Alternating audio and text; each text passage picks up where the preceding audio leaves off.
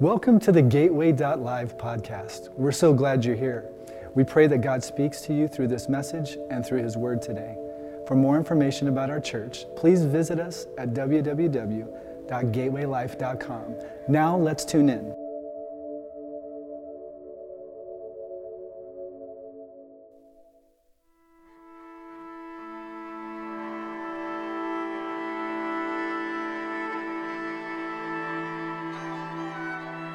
Stepping out is never easy.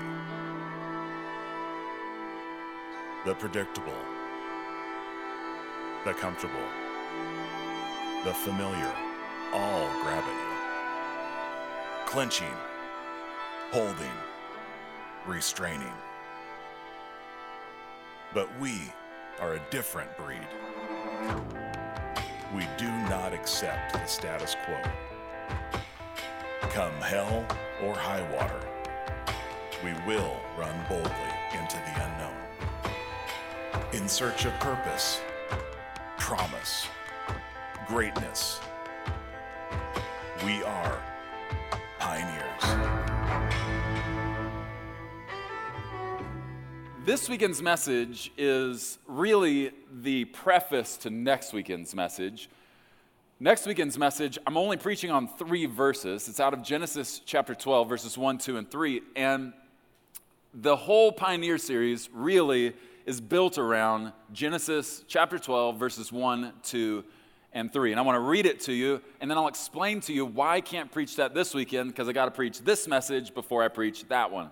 Genesis 12, verse 1. The Lord said to Abram, "Leave your native country, your relatives, and your father's family, and go to the land that I will show you. I will make you into a great nation. I will bless you and make you famous, and you'll be a blessing to others. I will bless those who bless you and curse those who treat you with contempt. All the families on the earth will be blessed through you." How many of you would like for God to extend the same promises to you that He extended to Abraham? Just put your hand up. Okay. That can't happen if a few things don't happen first, all right? Now, the title of this weekend's message is A Lot Like Lot. And what I'm going to do in this message is really put the life that Lot lived up against the life that Abraham lived. Many Christians want God to extend to them the blessings associated with Abraham, but that will not happen as long as we choose to live like Lot. And if there was a subtitle to this message, this would be the subtitle: Posers versus Patriarchs. Posers versus Patriarchs. Now let me just tell you, I preached this message twice in front of people and a couple times at the house on Saturday, and I've come to learn very quickly, this is one of those messages that hits a little bit too close to home for some of us, and it's not the easiest kind of message to receive. This week I asked Brad, one of our pastors on staff, I said, "Hey, do you think I make it easy to leave our church?"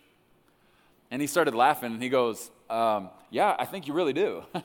I was just meaning it as a joke. He was being serious. And he said, I really do. I think the way you preach, it makes it easy to leave our church. But he said, I think what you're left with is the people God's called here. And I want you to hear this. I don't ever want to run anybody off. But I also don't want anybody to come to church here because I run away from the truth.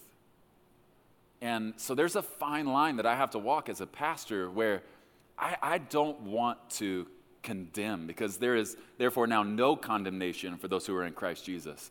I don't want to condemn, but I also don't want to be afraid of the Holy Spirit convicting us when we're walking in error. And just know my motivation as we go into this message. I want you and your family to be more blessed than you can possibly imagine. I want God to bless you more than you are ever asking Him to bless you. That's my motivation. Not because I want you to be wealthier or more prosperous, but because I want you to live the kind of life where the only words to describe it are these: only God could do this. That's the kind of life I want you to be able to experience on this earth, because I believe that's the life God intended for you to live as one of his children. But there are some things that can get in the way of God being able to bless you the way you want him to.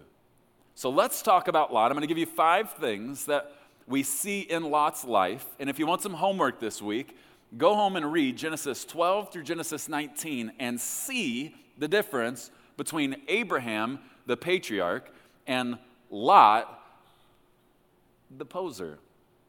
And I'm not saying bad against it. I'm just saying he looks like, and I'm going to show you a couple scriptures, he looks like a pretty decent guy from time to time, but God does not bless Lot the same way he blesses Abraham. And I want you to see why. Here's the first reason. If you're taking notes, I want you to write this down. Point number 1, Lot was a chooser. Lot was a chooser. Another way to say it is Lot liked getting his way. I'm going to read you a passage of Scripture, and I'll give you the run-up to Genesis 19. If you got a Bible, you can turn to Genesis 19, and we're going to hop around Genesis 12, 13, 14, 18, 19 throughout this message, and you can just follow along with me or read it on the screen. But Lot, as we get to Genesis 19, was living in the city of Sodom, which many of us know Sodom was one of the most sinful cities Scripture speaks of. And 2 angels have been sent by God to rescue Lot and his family. And I want you to see what happens. They have escaped the city, the destruction, and I want you to see what life looks like when you want what you want more than you want to see what God wills in your life. Watch this. Genesis 19, verse 17. When they were safely out of the city, one of the angels ordered, "Run for your lives, and don't look back or stop anywhere in the valley. Escape to the mountains, or you will be swept away." So he's pointing up to the mountains. Run to the mountains. Don't stop. Okay, don't read ahead. Question. If God sent an angel of the Lord to come tell you that the path to safety involved running to the mountains, how many of you would immediately start running to the mountains? Okay, put your hands back up and let's just look around in case you're married to someone who doesn't have their hand up, just so you know what you're dealing with. You know what I'm saying? Look what happens in verse 18. This is how you know you want what you want more than you want what God wills. Listen to what Lot says. "Oh no, my Lord," Lot begged. "You have been so gracious to me and saved my life, and you have shown such great kindness." You know that's how your kids talk before they're about to ask you for something that they're not supposed to get. You know that's how they sound. Lot is doing this. He says, "But I cannot go to the mountains. Disaster would catch up to me there, and I would soon die. See, there is a small village nearby. Please let me go there instead. Don't you see how small it is? Then my life will be saved." Okay, here's what you need to know about the city that Lot is pointing at. It's the city of Zoar, okay?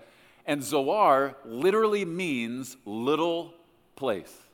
Isn't it interesting that God sends an angel to Lot and says, "That's where I want you to run, to the high place." And Lot says, "I don't want to run to the high place. Just give me the little place of my own choosing." Lots would rather have the little place of their own choosing than the divine place that comes with letting God choose. Lots settle for little places just because picking is more important to them than God's plan. And here's one of the things you need to remember. When you choose to choose before God speaks, you need to write this down right here. When you choose before God speaks, what you will get will never be as great as what He would have given you. We all have to decide. We're either going to be choosers or we're going to be receivers. And Abraham was a receiver. Now, before I show you what Abraham receives, I want you to see how a real receiver rolls. All right? So Genesis chapter 13, if you're in your Bible there, go back a few chapters to Genesis 13. Abram and Lot are splitting up. Their herdsmen are fighting, and they both have too many resources and not enough land, too much cattle, too many sheep, too many goats, and not enough land to take care of everybody. And so they're splitting up. And I want you to watch how Abraham, handles this moment in time, because this is what a receiver looks like. Genesis 13, verse 8. Finally, Abram said to Lot, let's not allow this conflict to come between us or our herdsmen. After all, we are close relatives. The whole countryside is open to you. Take your choice of any section of the land you want, and we will separate. If you want the land to the left, then I'll take the land on the right.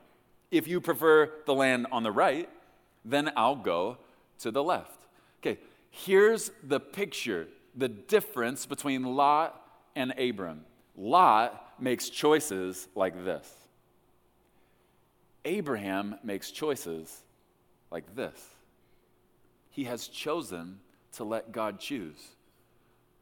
His trust was in God's hand. Listen, here's what's interesting. Lot was looking for the best piece of land. Abraham had already settled. The piece of land didn't matter to him because his life was in God's hands. And no matter which direction Lot went, Abraham knew God was going to take care of him. Why? Because he was not a chooser, he was a receiver. Now look, and you can write this down. This is one of my favorite one-liners in the message. A believer cannot become a good receiver until they get a revelation of just how good God is at being the giver. But we rob God of the opportunity to be the incredible giver that he is by choosing before we give him the chance to give. Now watch what happens when Abram says, I'm not going to choose, you can choose, and I'll let God take care of what happens. Verse 14 of Genesis 13, after Lot had gone, the Lord said to Abram, look as far as you can see in every direction, including the direction Lot was walking. He says, look in every direction, north and south, east and west. I am giving all of this land, as far as you can see, to you and your descendants as a permanent possession. Here's in essence what God is saying to Abraham. This is how God handles receivers who don't take, who hold their lives like this.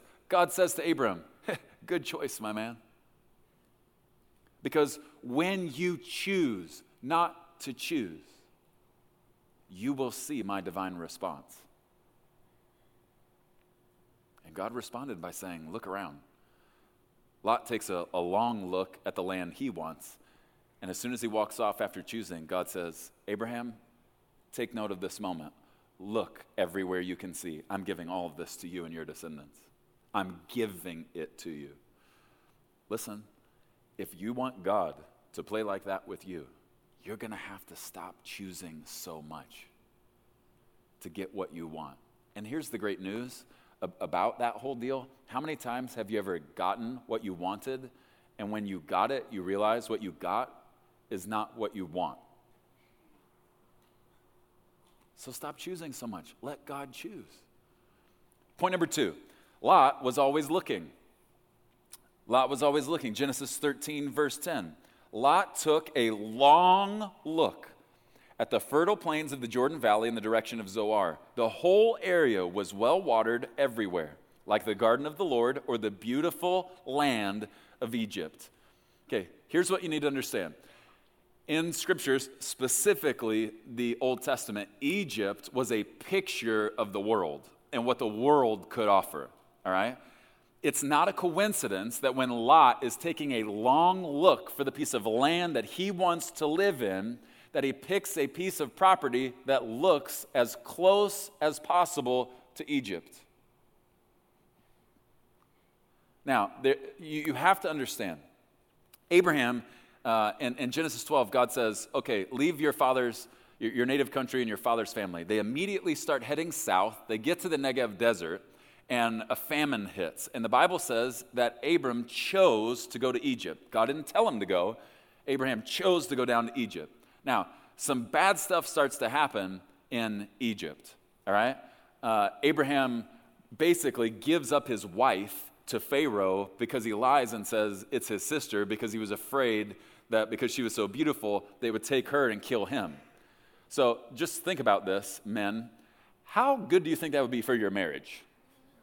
Egypt was not a place of fond memory for Abraham. Not only that, Abraham and Sarah picked up Hagar in Egypt.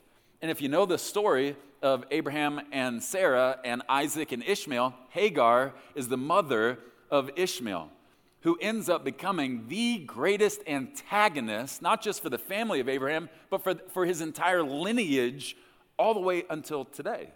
It's still happening. So some things went south in Egypt, and Abraham figured it out. He goes back up north. And they are in this place picking which way they're going to go. And Lot says, I want to go back to a place like Egypt. And the reason was because he was craving some things he had experienced in his past. Lot measured every future opportunity by what he had experienced in his past while he was in Egypt. We're guilty of the same exact thing when we give our lives to Jesus, but keep looking back at what everybody else is doing in Egypt, in the neighborhood, in the world, how they're fulfilling old fleshly cravings that you used to have. Listen, the problem with Lot is he was always looking. Why do you think that Scripture says when we give our lives to Jesus, we're to behold, we're to look at the Father, we're to look at Jesus, to follow Jesus, not to keep looking back. To repent means to head this way, not keep looking back that way. This is what got Lot into trouble. Here's another way to say it. When you look to Egypt to be your chef, you will crave what she cooks long after you leave her. Scripture in 1 John chapter 2, verse 15 speaks to these unhealthy, fleshly cravings. Do not love this world, nor the things it offers you. For when you love the world, you do not have the love of the Father in you. For the world offers only a craving for physical pleasure. Interesting, it says a craving. The world can't offer actual physical pleasure the way God intended it, just a craving for it. A craving for everything we see, and pride in our achievements and possessions. These cravings are not from the Father, but are from this world. Lot was a looker. What was Abraham? Abraham was always learning. Lot was always looking. Abraham was always learning. Now, before I read you Genesis chapter 14, let me give you a little bit of the run-up to this. Lot has been captured, and Uncle Abraham has to go and rescue him, all right? And Abraham takes a couple hundred men, and they take out multiple armies. Massive victory. Okay, and in this day and time, all of the spoils go to the victor. So Abram has all of these spoils at his fingertips, and I want you to see what happens. Before we read about the king of Sodom coming to Abram and saying what we're about to read that he says, you need to know what happens right before. Abraham goes to Melchizedek. Melchizedek comes to Abraham. Most believe that Melchizedek is the pre-incarnate Christ, and offers Abraham communion before communion is even a thing. All right? He brings him the bread and the wine. Abraham's response after this victory and after the communion is to be the first person in all of Scripture to tithe. He tithes. The Bible says he gives a tenth, all right, before the tithe is even a real thing. Now, some of us we just think the tithe is a rule. When we read about Abraham being the one to return a tenth of what he had just received, you have to understand something. Abraham was doing that because he was a receiver, not a taker. Takers don't tithe, and tithers don't take. Now, I want you to take this a little bit deeper as to why this is so important. Because some of us have a very shallow perspective of tithing that, well, that's just how the church keeps its lights on. Are you kidding me? God pays his bills, okay? He is not worried about keeping the lights on in the church. That's not why we talk about tithing. It's a principle. And we can't be receivers who recognize by returning to God what is his by taking the tithe that God says belongs to him. But think about this. Let's just personalize it. Because tithing is really just a test of what's going on in my heart. Think about this. Holly and I hear all the time people talk about what type of person their children are going to marry. And it's a very kind of silly conversation to me because we don't know. But I hear people say, well, our children, they're going to marry believers. Well, yeah, I think as sons and daughters of God, hopefully we're raising kids that don't want to marry outside of the family of God. So that's just kind of a given to me. But Holly and I take it much further. And I'm just going to be totally honest with you. I am not going to let my one and only daughter marry a man who doesn't tithe. And I don't care where he goes to church. I don't care what part of the country he lives in. Trust and believe. I'm going to call his pastor and go, I don't know if this is allowed, but I want to see his tithing record. And better yet, if the kid is worth his salt, he's going to show me his tithing record. And here's why. Why would I ever give my only daughter to a taker? I don't want her to wake up every morning for the rest of her life with a man who doesn't want to give. He just wants to take, and take. It's part of my responsibility as her daddy to protect her. And one of the ways I'm not going to let a poser come into her life is I'm going to make sure he is not a taker. He's a receiver. And receivers recognize, only God did this. When we tithe, that's what we're saying. Only God did this. My hands didn't do this. My hands are not my provider. My job is not my provider. Only God could do this. Abraham got that. Why? Because he was a receiver. The point of Canaan was not prosperity. Before I read you this passage, the point of Canaan was proof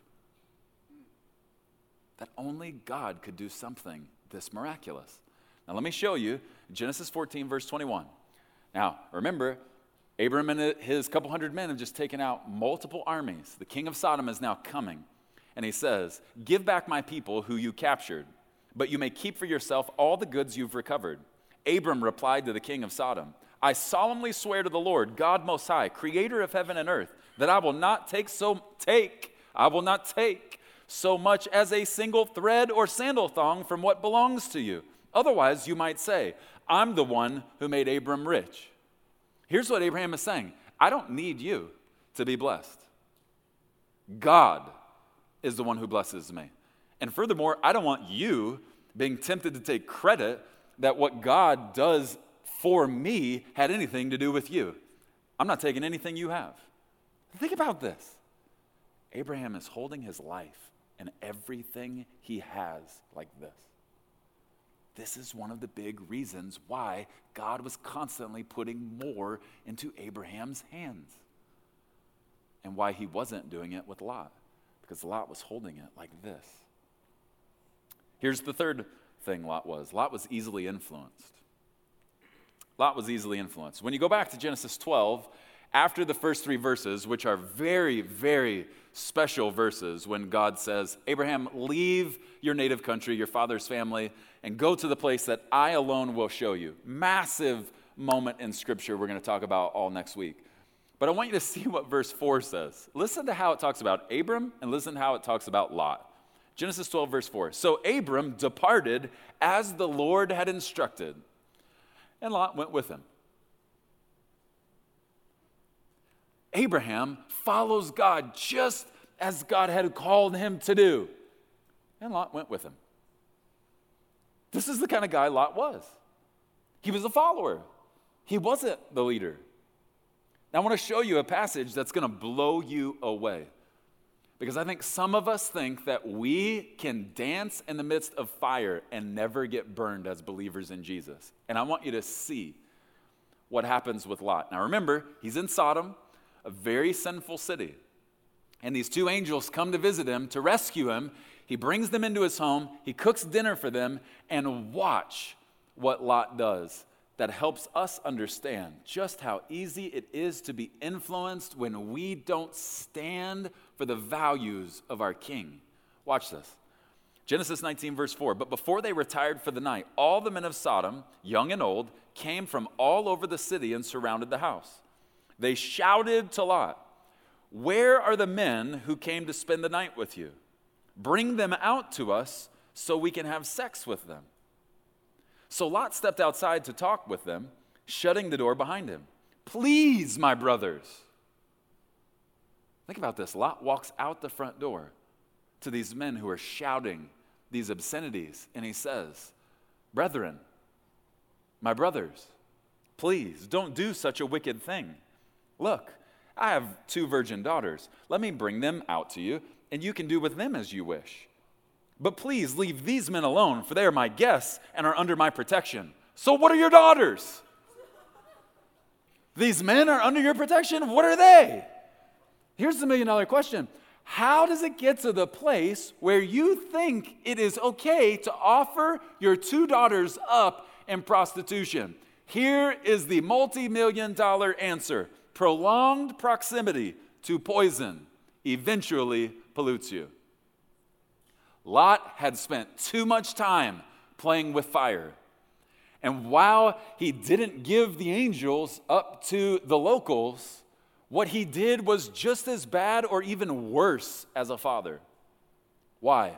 He had been around a lack of values for so long that he'd started to look more like them than he thought. That's the only way you get to that place. Let me just speak to the younger people who are dating right now. Can I tell you something? I'm going to shoot totally straight with you. If you're intrigued with fire right now, you should not be playing with matches. If you are captivated by the flame, don't walk into the same room with matches if you can't keep your hands off them. This is big boy, big girl talk right here. Well, Preston, I feel like I can handle it. Says the person who eventually gets burned every time. I can just imagine Lot saying, yeah, but this city needs someone like me. Yeah, they do. They need someone like you not to behave like everybody else in the city. Absolutely move into a tough neighborhood where there's a lot of darkness in this city. But it doesn't mean you have to start resembling everybody on your block. We're called to be light in dark places. And I just wonder how often some of us, we look more like darkness than we do light. And I'm not trying to come at you. I'm trying to help you understand that until we walk in the light, God's not going to bless us in the midst of darkness. Lot, he didn't get it. He offers his 2 girls up in prostitution, thinking that's the lesser of 2 evils. And listen to me, you know you are compromising when the way you process is choosing the lesser of 2 evils rather than the way of the master. Abraham, on the other hand, he wasn't easily influenced. He was an intercessor. And I don't have the time to go through Genesis 18, but read it this week. Think about this. The God of the universe says, should I withhold my plan from Abram? I don't think that I should. I think I'm going to go talk to him and I'm going to tell him there's a lot of evil in the city of Sodom and what I'm going to have to do with it if things are as bad as I'm hearing they are. And Abram says, oh, okay, God, if there are 50 righteous people in Sodom, will you rescue it? Will you choose not to destroy it? God says, sure. If there are 50 righteous people. Abram, knowing Sodom was sickening, knew there weren't 50 people. So he goes, okay, what about 45? 45 people. Will you rescue the city if there are 45 righteous people? God says, yes, for your sake, yep, I will. Abram, knowing there aren't 45, says, okay, 40. If there are 40 people, will you relent? Yes. 30, 20, 10. Will you just protect the city if there are 10 righteous people? God says, yes, I will. Okay, question. Why is God having this conversation with Abraham and not Lot? I'll tell you why. Because Lot had become so influenced by what was going on in that city, he could no longer stand as the intercessor for that city. You can either be influenced or you can intercede, but you can't be both. And God comes to the one who was not influenced. And isn't it amazing for everybody who says, well, I just need to be in the thick of everything that's going on in my city and whatever they're doing, and good or bad, I just need to be a part of it. That was not Abraham's philosophy. And whom did God speak to when it was time to go after the city? He spoke to Abraham because Abraham had stood as one who was not influenced by the sin that was going down in Sodom. Thus, he was allowed to be the intercessor. Listen to what Jesus says in John chapter 17, verse 14. He's speaking to the Father. He says, I've given them your word, and the world hates them, speaking of believers, because they do not belong to the world, just as I do not belong to the world. I'm not asking you to take them out of the world, but I'm asking you to keep them safe from the evil one. Followers of Jesus are called to be in the world without being influenced by the world. And that leads us to point number 4. Because when you read that a man was willing to give up his 2 daughters in prostitution, that does not sound like a godly man. Am I right? And Lot kind of gets that rap. But I'm going to show you, point number 4, Lot was not lost. Lot was not lost. 2 Peter chapter 2, verse 7 says, "But God also rescued Lot out of Sodom because he was a righteous man who was sick of the shameful immorality of the wicked people around him."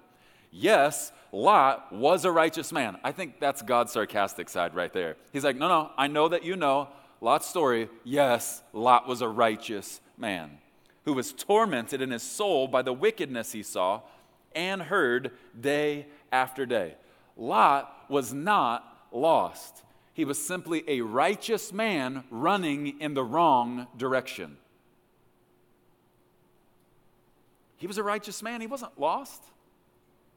There was good in him. But question, why was he tormented in his soul by the wickedness he saw and heard day after day? Because he kept subjecting himself to it day in and day out. He never stepped above it. He never stepped out of it. So he couldn't do anything about it because he was too close to it all. Interestingly enough, in this story where Lot chooses which way he's going to go, you really have to do a little bit of digging, but what happens, once they go down to Egypt, they come back through the Negev, they stop at a place where Abraham had erected an altar in the past and worshiped the Lord. And the altar happened to be in between 2 cities, one named Bethel, one named Ai. Now, Bethel means house of God. Ai, interestingly enough, means ruin. And here's what happens. The Bible says that Lot chooses the land to the east, which was the direction Ai was from where they were standing that day. Bethel was to the west, Ai was to the east. It's interesting to me that as Lot turns to go towards Ai, he is sending every believer a message that I don't believe is a coincidence scripturally. That when we turn our backs on the house of God, our only option is to run towards ruin. Abram says, listen, I tried Egypt. That did not work for me. My life is in God's hands. I'm not going to be perfect, but I am not going that direction. And Lot says, I am. And he turns his back on Bethel, the house of God. And he's running towards ruin. Listen, one of my biggest concerns about the church today is that many people actually believe that being a Christian is measured by coming to church. I wish it were that easy. Time and time again, Jesus spoke the truth to people as he walked this earth during those 3 years of ministry before the end of his life.